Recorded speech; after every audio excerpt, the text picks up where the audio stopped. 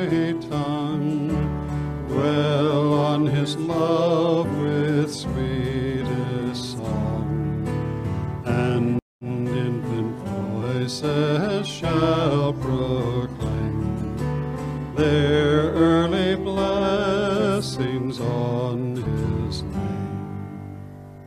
You may be seated. It's a scriptural truth that all have sinned and fallen short of the glory of God.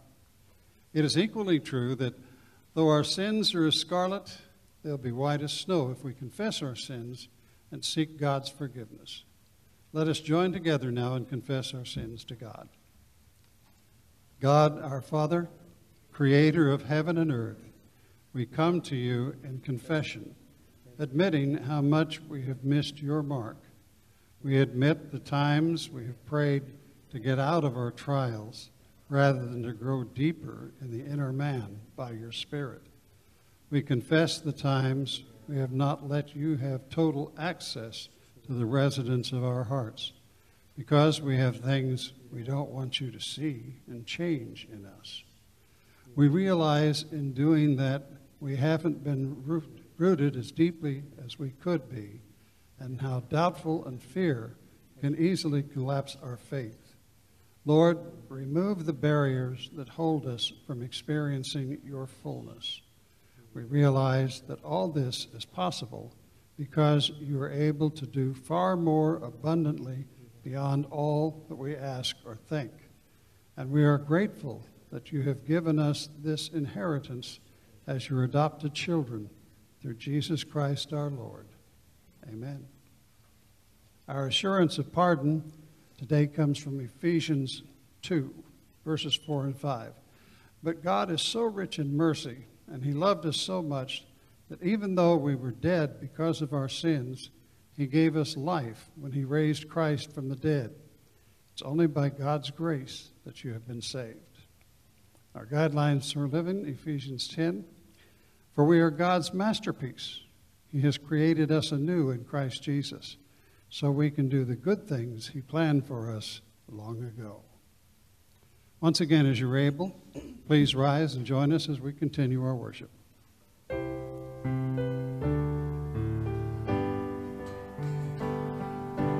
Come and fill our homes with your presence.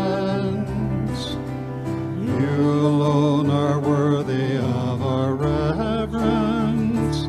As for me and my house, we will serve the Lord. As for me and my house, we will serve the Lord. As for me and my house, we will serve the Lord. We will serve the Lord. Lord, we vow to live holy, bowing our knees to you only. As for me and my house, we will serve the Lord. As for me and my house, we will serve the Lord. As for me and my house, we will serve the Lord. We will serve the Lord. Sing together, praying together, any storm we can weather, trusting in God's word. We need each other, fathers and mothers, sisters and brothers, in harmony and love. As for me and my house, we will serve the Lord. As for me and my house, we will serve the Lord. As for me and my house, we will serve the Lord. We will serve the Lord.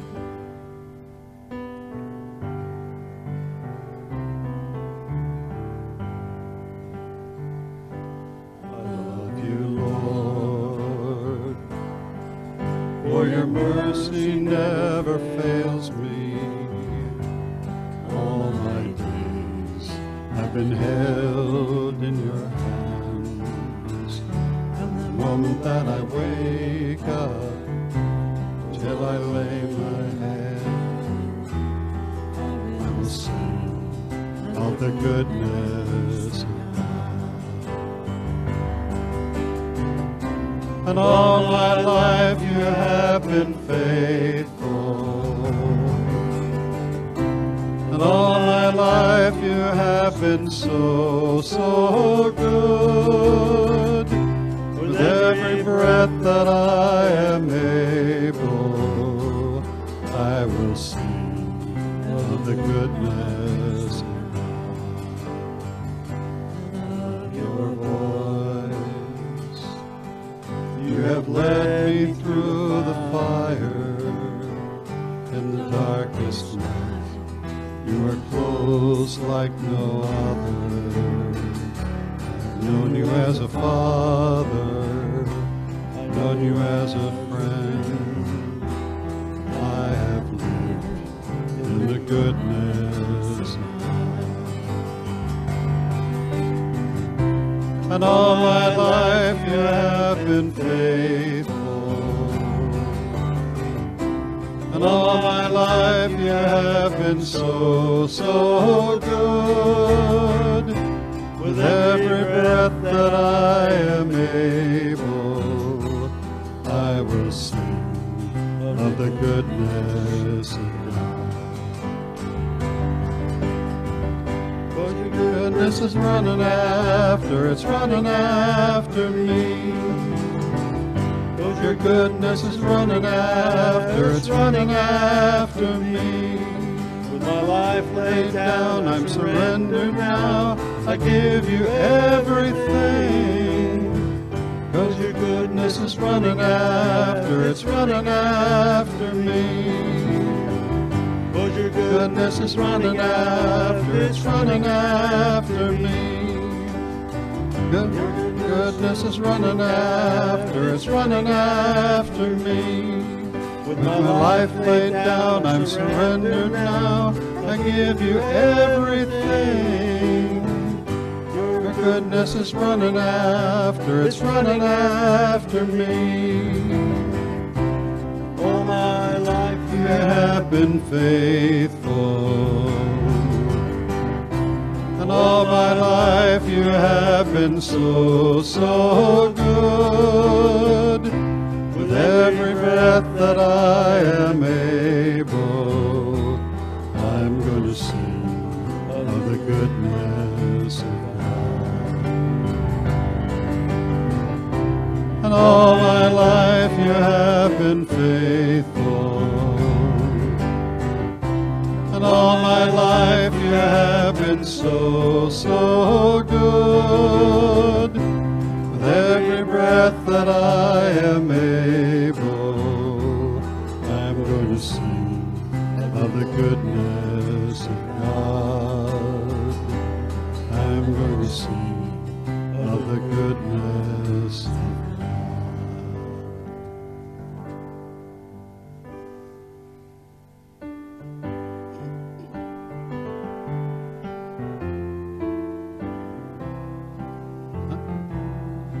I'm so glad I'm a part of the family of God. I've been washed in the fountain, cleansed by his blood, joint heirs with Jesus as we travel this sod.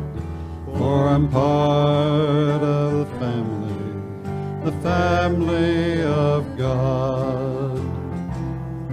You will notice we say brother and sister around here. It's because we're a family and these folks are so near. When one has a heartache, we all share the tears and rejoice in each victory in this family so dear. I'm so glad I'm a part of the the family of God. I've been washed in the fountain, cleansed by his blood, joint heirs with Jesus as we travel this sod. For I'm part of the family of God. From the door of an orphanage to the house of the King, no longer an outcast, a new song I sing. From rags unto riches, from the weak to the strong. I'm not worthy to be here, but praise God I belong. I'm so glad I'm a part of the family of God. I've been washed in the fountain, cleansed by his blood, joint heirs with Jesus as we travel this sod. For I'm part of the family of God. You may be seated. The ever-popular Amazing Grace was written by John Newton in 1779, and the tune is a traditional American melody which was arranged for this hymn in 1900 by Edwin Excell. The scripture reference for this great hymn comes from 2 Corinthians chapter 9, starting from verse 8. And God is able to make all grace abound to you, so that in all things, having all that you need, you will abound in every good work. As it is written, he has scattered abroad his gifts to the poor. His righteousness endures forever. Heavenly Father, we want to thank you for that amazing grace that allows us to come before you today as sinners, but we're saved by your grace. And how fortunate it is, Lord, even how gratuitous it is that you have loved us so much that you sent your Son onto the cross for us and to die for us, paid the ultimate price. And we are just so grateful for that alone, but then also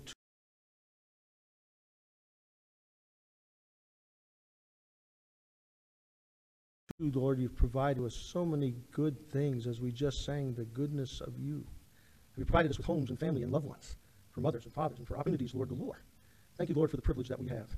Because of you, God, we give you praise and honor and glory. Please receive these gifts as a token of our gratitude to all that you've done for us and more that we don't even see. In your name we pray. Amen.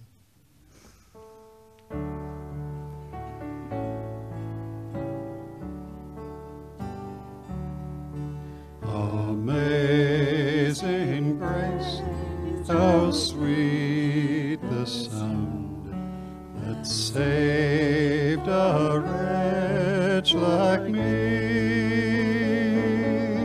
I once was lost, but now am found, was blind, but now I see. 'Twas grace that taught my heart to fear, and grace my fears relieved. How precious did that grace appear the hour I first believed.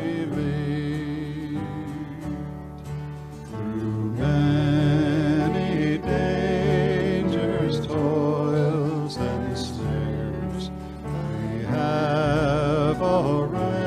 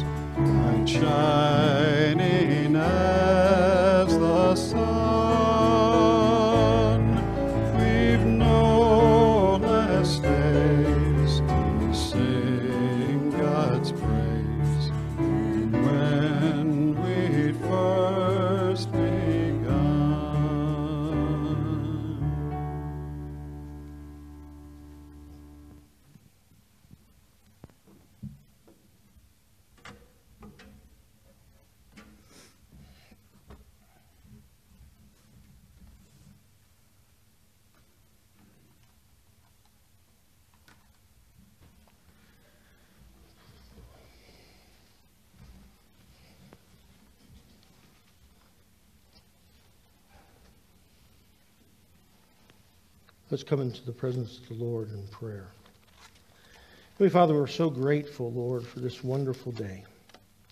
Every day that we can get up, get our feet on the floor and move forward.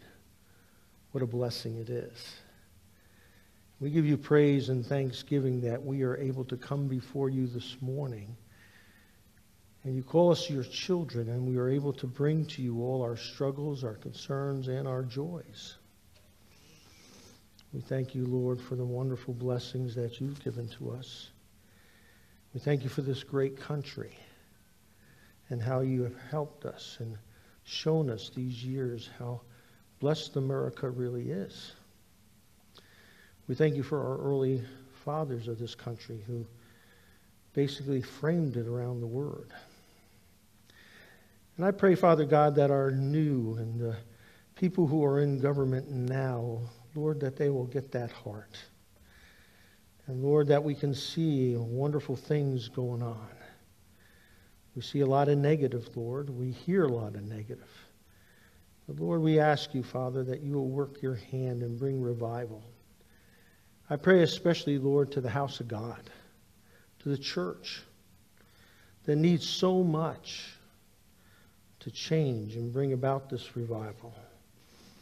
I pray, Lord, for men and women whose hearts will burn for you, for churches that will burn for you and desire what is right and good. We thank you for those who protect us every day. And I pray, Lord, you continue to bless their work. We pray also, too, Father God, for those, Lord, we know that would love to be here this morning but can't because they're shut in and they're at their homes. I think of Bill and Evelyn and Lucille and Karen and Kay and Joyce, Father. Lord, they have illnesses that are going through right now. We pray also, too, Father God, it's so good to see our brother Darrell here today as he lost his wife this week. I just pray you bring comfort to him and his daughter and his family as they grieve that loss and make adjustments to their lives. We pray, Heavenly Father, too, for those who are battling deep sickness. And we thank you, Lord, especially for Judy here today and for the healing of her leg. We thank you, Lord, also for Everett and for his healing. We ask you, Lord, to continue to bless him and be with the doctors as they continue to work with him. I pray, Heavenly Father, too, for Todd and for his heart issues and for Angie, for her cancer, and Samantha, also with her cancer, and also for Jason, who is receiving chemo treatments right now, Lord, for his cancer. I pray, Father God, too, for those who we know that are friends of ours that struggle with addictions and have problems in their lives because of it. We ask you, Holy Father, to be with Ryan and Jordan and David and Eric and Ricky and Mitch, these who are battling those addictions in their lives. And I pray also, too, Lord, we give thanks for our mothers today. In fact, how much we are so blessed. I know, Father, I can't thank you enough for the mother and father that I had. We're now with you, Jesus, in heaven. And we thank you, God, for that and for the hope of seeing them again. We pray for those parents, Lord, who are struggling today. Maybe because they lost a child, or children are in rebellion, or children who are abusive to them. I pray, Father God, that you move in their hearts to change that, and you'll bring love where they need to love their parents rather and honor them as the scriptures say. And Father God, we pray, Father, too, for others in our community that are battling things like marriage. I pray for James, Lord, continue to strengthen him through the battle.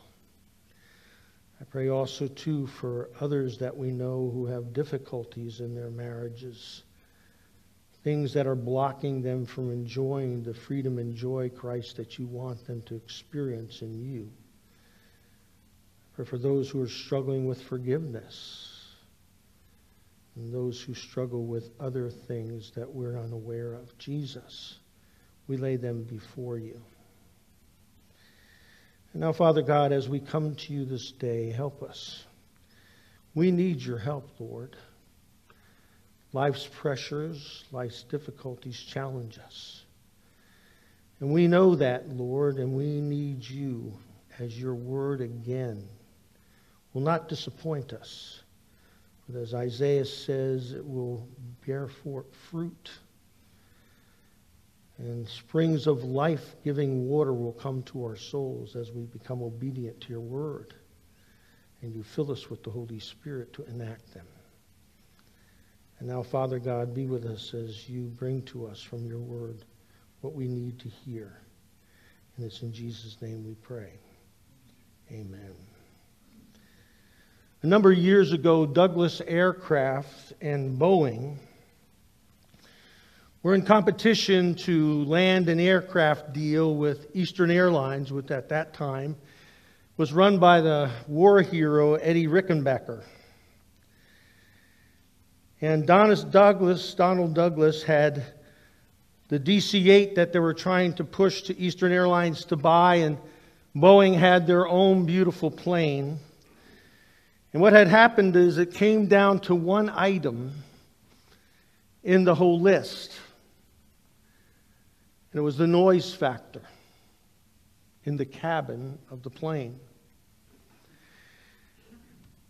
And they found out what the plane had for Boeing. And Eddie Rickenbacker called Donald Douglas and said, "What about your plane? How is that?" Well, Donald Douglas said, "I'll check." And he called his engineers and they gave him the specs. And they realized that they didn't have quite where Boeing was at that point. And Donald Douglas called back Eddie Rickenbacker and said, "I'd love to tell you a different story, but we have not resolved the noise issue." And Eddie Rickenbacker said, "I am so grateful as a friend that you were honest with me. And you weren't attempted to try to change and fudge on the facts." How many times do you and I get challenged to be tempted to do something we shouldn't? Or are we tempted with our thoughts in our minds? Or some of the actions that we do? How many times are we tempted in front of the TV set when we see certain images that come before us? Or that we sit in front of a computer? Or even talking to a friend? Not wanting to hurt them, we maybe fudge on telling them the truth. The truth of the matter is we're all tempted. Each one of us every day. Every Christian life has temptation. There are people who in this world don't know they're being tempted, but really are. We had a young man come to know Christ in one of our Bible studies, and he was talking about how he used to lust at the Y of the girls who were running around in yoga pants. And he didn't realize, even though he grew up in the church, that he was committing sin. Until he came to know Christ and we began to study the Scriptures. He realized that was wrong. And we know there's a lot of confusion, folks, today about temptation, about the devil, and sin. And in our society today, some people even believe that those terms are archaic. Today in the Bible, we're going to look at some basic information at first to understand what God thinks about this stuff. We begin with Jesus. He was just baptized. And we hear, and when Jesus was baptized, immediately he went up from the water, and behold, the heavens opened him, and he saw the Spirit of God descending like a dove and coming and resting on him. And behold, a voice from heaven said, "This is my beloved Son, in whom I am well pleased." Jesus has this theophany with his disciples. And Jesus is affirmed about who he is and how blessed he is in that he is God's Son. And he's got the Father's approval. And that he is going to be doing many great things and bringing us to victory on earth. And he's going to be the second Adam. Because the first Adam, of course, fell. What we find here, the scriptures tell us. Then Jesus was led by the Spirit into the wilderness to be tempted by the devil. And folks, you know as well as I do. There are times in our lives that we have spiritual, wonderful experiences. But be prepared when you do have that. Right after that comes the temptation. The challenges to your faith. The more and closer you get to God, the more you desire to be closer to Him, you will be tempted on a greater capacity. And there is temptation that we're going to talk about here in a second that is powerful. And what we're going to see is Jesus, who experienced a wonderful theophany from his Father, affirming his ministry and telling the disciples who he really is. But then if you notice, the Spirit of God moves him to the desert, into the wilderness, to the alone place, to be tempted by the devil. And oftentimes we will find that in our own lives, will you not? I know I do. When you have that experience with God and you sense and you can feel Him, and then all of a sudden you're tempted. This is nothing new. You remember Elijah, who stood up against Ahab and Jezebel? 450 prophets of Baal were having sacrifices, and they were killing themselves, literally, flagellating themselves, calling upon their wooden god so that they could show that the world that idolatry is the way to go, and especially Israel. And we know Elijah, faithful to God, stands up to them and mocks them. You would think he was basically Jay Leno on a Saturday night, because he was mocking them. And then, after they had done all their gyrations, he said, let me show you the true God. And he had the prophets pour buckets and buckets of water on the wood, on the altars, soaking the wood. And then he calls upon God. And God sends flame and devours these altars with flames. And right after that, Ahab and Jezebel threaten Elijah. And he runs 40 miles, hides under a juniper tree, and is doing a woe is me pity party under the juniper tree. And he's saying to God, God, kill me now. Take my life. Suicide by God. You see, that's how it goes sometimes. And it's so easy when that can happen. You know, sometimes we get very complacent. Sometimes we can even be arrogant. And that's when Satan will attack you and me. Right now in our society, you and I know that all this stuff that is happening around us and changing our social world, changing the morals and values, are just not happen chances, folks. There's a malign, sinister being who's behind it. He's telling parents it's okay to have their children have a sex change. He's telling them it's okay if you feel like that, even though they're made in the image of God.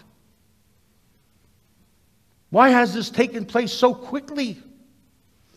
Why is the moral value? Why are we in the streets are fighting and rioting and all these people coming up and shooting people?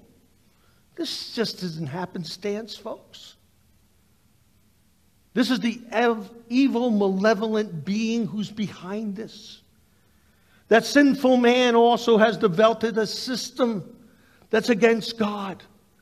As the Baal, as in the worship of Baal. They've made an image of God. We saw how in the Old Testament how people built a tower called Babel because they wanted to be even with God. This is what's going on in our society today. And it's being driven by a malevolent being called Satan. Now, I know we're going to talk about this. There are some key terms in our world that we need to be established in our lives. One of the words is the word sin. Do you realize they are trying to eliminate that from our world? In England, the Oxford Junior Dictionary that they're handing out to children now and selling like hotcakes, they've removed the word sin because they said that it's no longer recognized by the children today. They say it's just a symptom of really indiscretion or lapse of judgment or accident or mistake. And the Bible tells us that's not what it is. It's a defiance of God. It's a transgression, an actual desire to go against God. In fact, we spell the word sin, S-I-N, and the word letter, not I, is in the middle of that. And it's saying, I am better than God. I know better. The Bible here says to us, and again, the prodigal son, what did he do? He sinned, the Bible says. And notice what he says if you read in Luke 16. It says, I have sinned first, he says, against God, against heaven, and then against my Father. See, the Bible treats sin very seriously. It's at the bottom of our being. When Adam and Eve, our father and mother, fell in the garden, they put over us sin. Our inner nature is sinful. It desires things that God doesn't want for us. It wants to domain and be ruling in our world. That's what sin is. In fact, our world doesn't even want to accept that. In Finland, a 61-year-old grandmother who's a doctor posted with a picture of the Bible. And she said that the problem here is sin. And a prosecutor picked up on that and they want to put her in jail. By Finnish law, they said the Bible cannot override Finnish law, and the use of the word sin is harmful. Well, how about that? Why do you think Ten Commandments have been ripped off walls in schools? Why have the Ten Commandments been ripped off even courthouses? Because people don't want to recognize who they really are and what the Bible says. That it's a tremendous, terrible thing against God. Because they don't recognize God. But then there's another word. We hear it again and hear our scriptures today. Jesus was sent to the wilderness, be tempted by the devil. A malign, evil being who Jesus spoke with. There are people today who don't want to believe that there is such a one. Oh, they will say that's a nice concept. It's a mythical character that we try to carry in our heads so we do good. The Bible here says to us that the devil actually came to Jesus to tempt him. There are Christians who don't believe that. And there are temptations we face, folks, generated by Satan and his colleagues.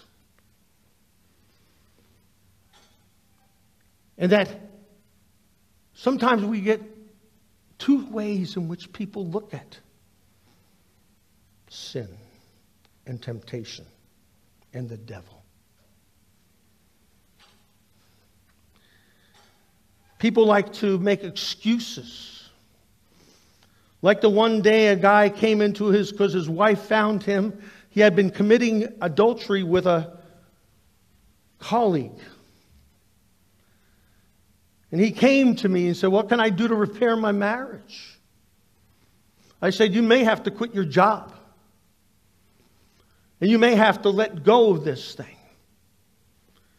And then he said the most peculiar thing for me, like he was Superman. "Why, this woman's like kryptonite to me." What? You're lying to yourself. You don't want to give it up because it's giving you pleasure. That's what the problem is. Satan has tempted you. And you need to quit it. Look at Joseph in the Old Testament. How he was tempted by Potiphar's beautiful wife. And I gave this guy the same instruction that God shows us in the Bible. You got to run from that. You got to run away from it. Get it out of your life. That's what Joseph did. "Well, I struggle. It's a tug of war." No, it's not a tug of war. You don't tug of war. You let go your end and run out. That's what you do. Run away from it. Temptation is the desire within you. And Satan taking and trying to drive you to do things pleasurably for yourself. Trying to drive you to do that. And that transgression. You see, temptation is not a sin. No matter how much you're tempted, as long as you don't give in to the temptation, you have not sinned. Jesus was tempted, but without sin, because he conquered it. Would not give himself into it. And you see, temptation is the pull, the desire to pull you into something that's against God and to cause you to sin. James says it's like a fast-rolling river. Don't even get in. Because as you wade and all of a sudden you get to one point and it picks you up and takes you where you do not want to go. That's what it does. You see, temptation is not a sin. It's the battle to not sin. And this is the third term that we need to understand here today. And that is Satan. There are a lot of people who don't believe in this malevolent being. Sometimes when you mention it, they look at you as if you have three heads. But they're denying the very thing that's behind a lot of stuff. Where did the Holocaust come from? Where did the atrocities of slavery come from? How about the wars, the genocides, the millions of people being slaughtered, and the babies being slaughtered in America? Or the sex trafficking in America? or the 40 million people that are enslaved still in this world today. Where's that all come from? Where's the hatred, the violence, the racism?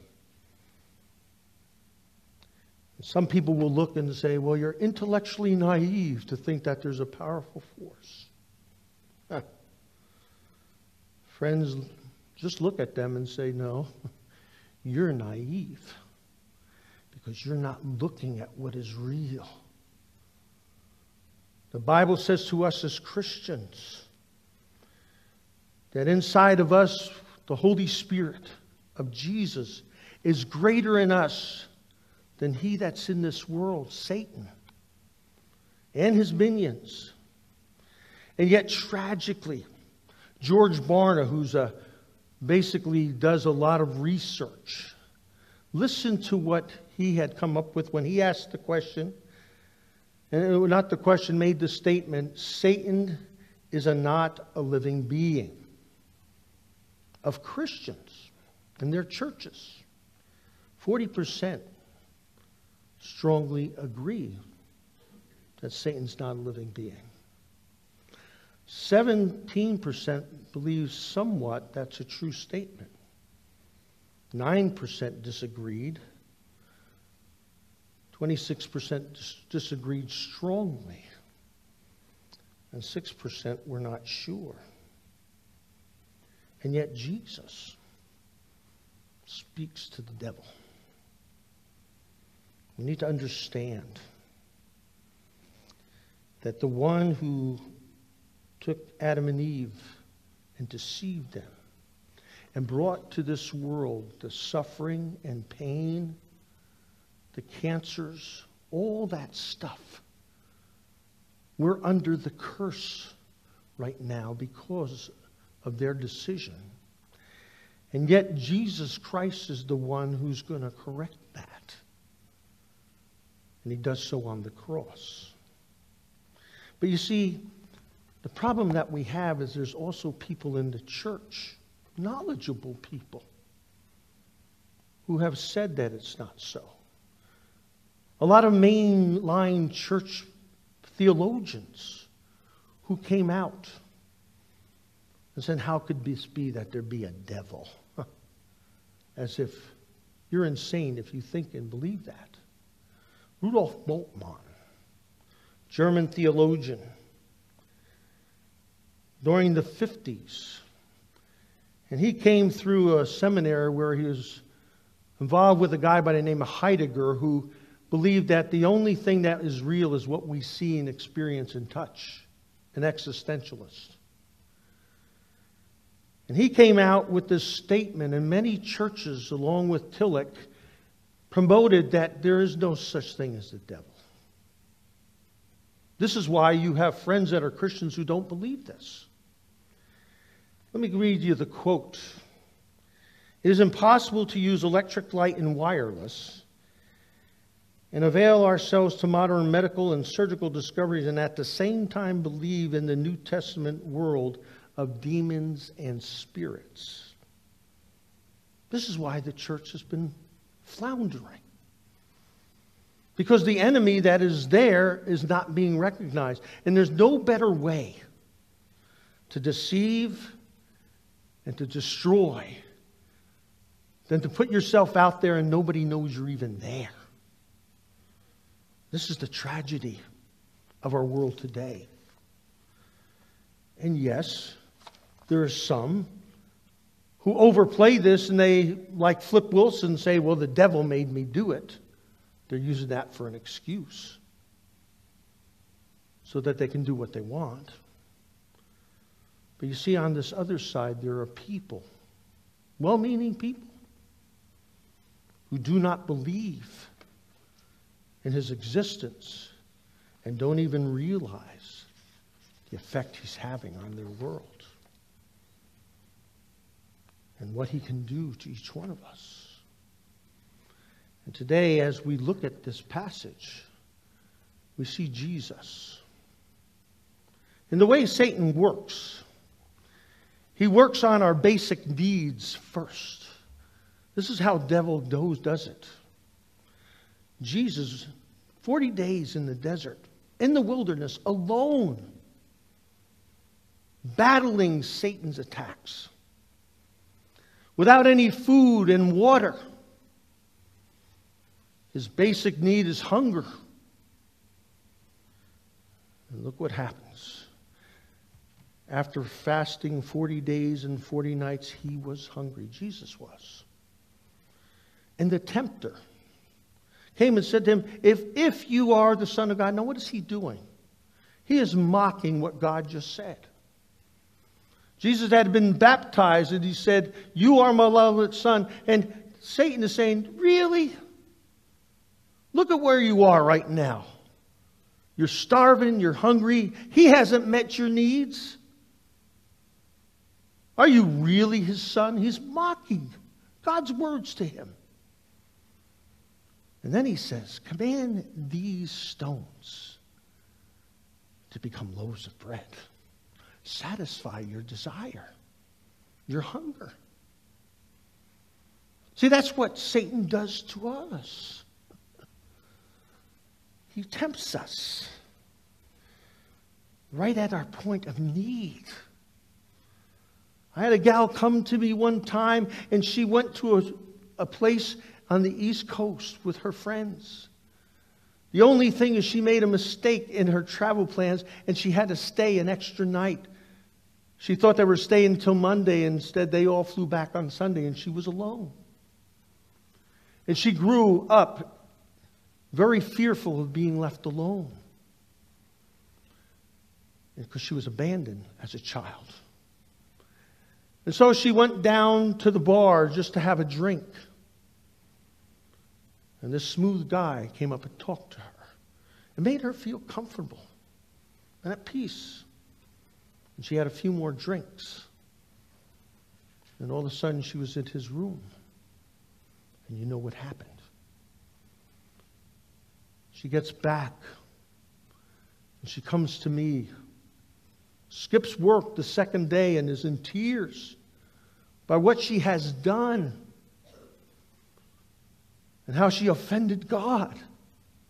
She never meant for it to happen that way, but it did. See, he attacks us like he did Jesus with basic healthy needs to do something we should not do. And notice what Jesus does. He says to him, it is written. He takes him to the Word. Right to Deuteronomy, where God had fed the Israelites. Man shall not live by bread alone, but by every word that comes from the mouth of God. He cuts right through to the case and chops down Satan's strong temptation to him. You see, Satan will do that to you. He will come at you when you're tired. Maybe you're hungry. You can be very vulnerable at those times. And it's easy. And see, this is what he wanted to do. He wanted Jesus to use his power to satisfy himself. And this is where Jesus draws the line and says, no, I'm not going to do that.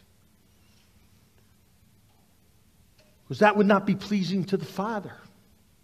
It would be wrong for me to try to satisfy my desires by just whipping something up or turning stones into bread. Even though he was vulnerable. Even though he was lonely. Even though he was hungry. He wouldn't do that. And rather than he quotes, it is written. It's not happening. Not in my house. You're not coming in there. I'm done with you. This is a way we need to battle, folks. We see again, the devil comes to him in the holy city and sets him on the on the temple.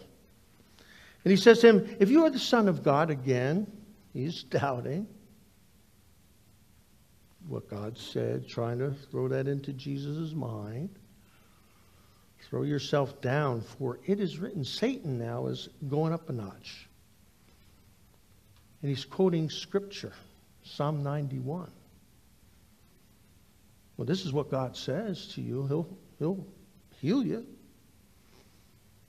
God says He will protect you if you throw yourself down off this temple. And man, you could make a great impact in Israel. Most of the people will come and follow you if they see you jump off and land safely, and the angels catch you before you fall.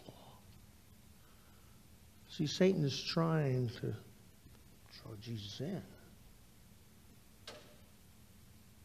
And then Jesus says to him, again it is written, Satan, you shall not put the Lord your God to the test.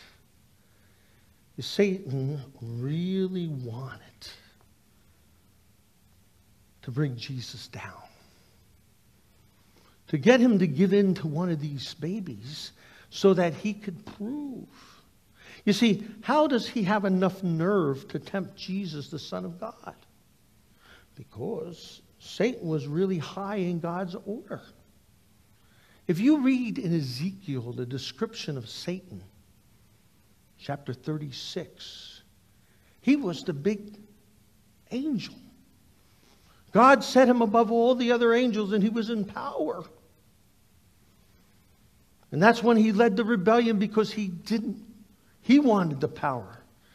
He wanted to be in place of God.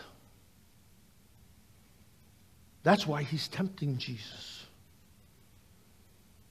And Jesus again says, no. And folks, believe me, we need to fill your heart. If you're struggling with something in your life and it's a temptation to you, you memorize Scripture around that baby. And you really continue to javelin it with prayer. Prayer is such a powerful thing.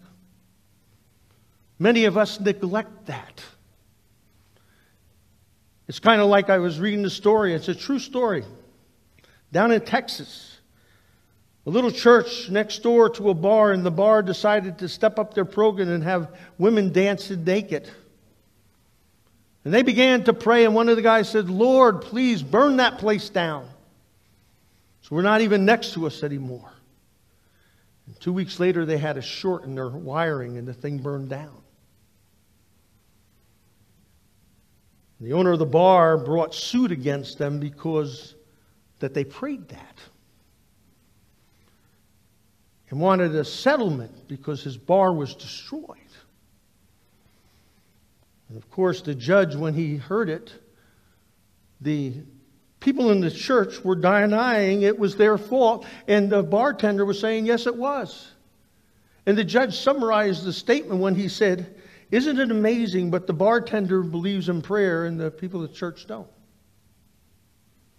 You see, folks, we need to believe in the power of prayer and Scripture to battle these things. You see, God is at work. And He will give you the victory. He wants to give you the victory. But many of us are misguided. We don't understand, and we're confused. That's what He's doing with many of the things that are going on in our society today. He is confusing people's minds and putting all kinds of crazy thoughts in their minds. And then the third temptation comes. Again, the devil took him to the high mountain and showed him the kingdom of the world. And he said that all these, you see, he wants Jesus to think he can shortcut. Not have the suffering, not have the pain, not the struggle on this life. And him as the prince and power of the air says, I'm going to offer this to you. And again, Jesus declares himself to him. He said, do you know who I am? I'm the Son of God. And you shall worship the Lord God, me. Him only are you to serve. And with that, Satan leaves him.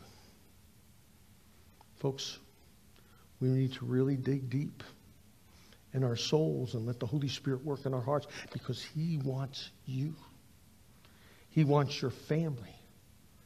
He wants to bring destruction to this society. And we need to have strong families in the church, strong people in the church who actually believe and trust God no matter what, and believe in His prayer that He's given us to talk to Him and be empowered. And actually believe what He says in 1 John 4:4, greater is He that's in you than this one who's malign, evil being throughout this world. It's greater in you. And you have the power of the Holy Spirit within you to break it. Oh, He wants us to please other people. Jesus could have done this and would have pleased a lot of people, but He wasn't doing the Father's will.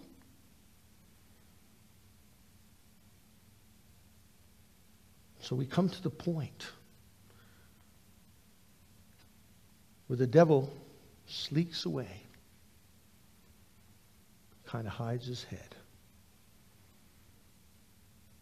He doesn't get Jesus to do what He wants. And notice what it says. The devil left Him.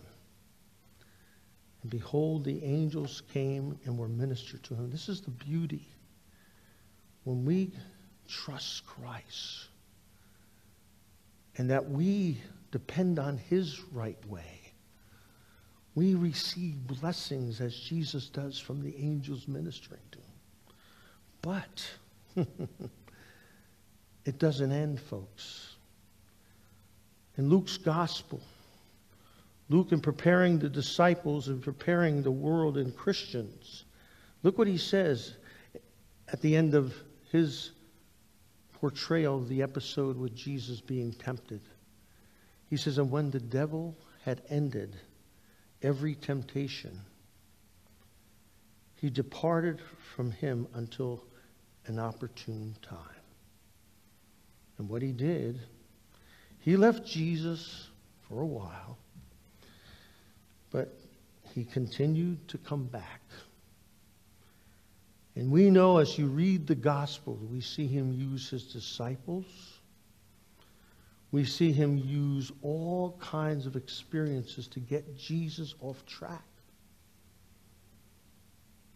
And we should not be surprised that he'll do the same for us. And that we have to download and be ready. Because it happens. And you see, we don't need to use any excuses. Because our brothers and sisters here and all throughout the world experience the same temptations. And yet don't fall. This is Paul's argument to the Corinthians, who were being bombarded with all their past sins, an opportunity to quench their desires. He says, no temptation has overtaken you that is not common to man. We all experience these temptations. But look what he says, God is faithful. When we lean on him and we put our faith and trust in him, we can conquer this. And that God will not allow you to be tempted. This is how he protects you. That he will not allow you to be tempted beyond what your capabilities are. That you think, oh, I can't do it. Yes, you can. In Christ, you can. You can't do it, but Christ can do it in you. It's whether or not you want him to do that. And that you will get on your knees and trust him to do that. Because you will be tempted at times beyond what you're able to bear. But that's when the Holy Spirit kicks in and there's nothing. Jesus has already won that victory in there. He had everything the devil had to throw at him, and he was completely perfect. That's why we can go to him and he can protect us. And that even when we're tempted beyond what our own ability is, it doesn't matter. We have the ability and power of God in us And with that temptation, he says, he'll give us a way out, a way to escape it, a way to walk through it and away from it. That's what he promises. And one of the best ways is to keep our eyes, our focus on Christ.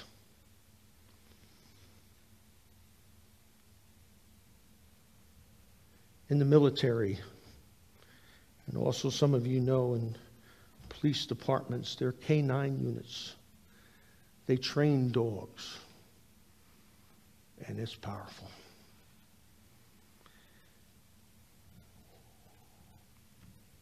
One trainer would make sure his dog that he trained truly did what he wanted him to do. Because he didn't want him biting somebody he shouldn't or going off on his own. A very strict trainer. And oftentimes at the end, he taught the dog, who was hungry, sitting before his trainer. And he put a nice slab of raw meat below his face. And that dog was supposed to sit there and not eat that. And what did that dog do? All his dogs learned to look at him.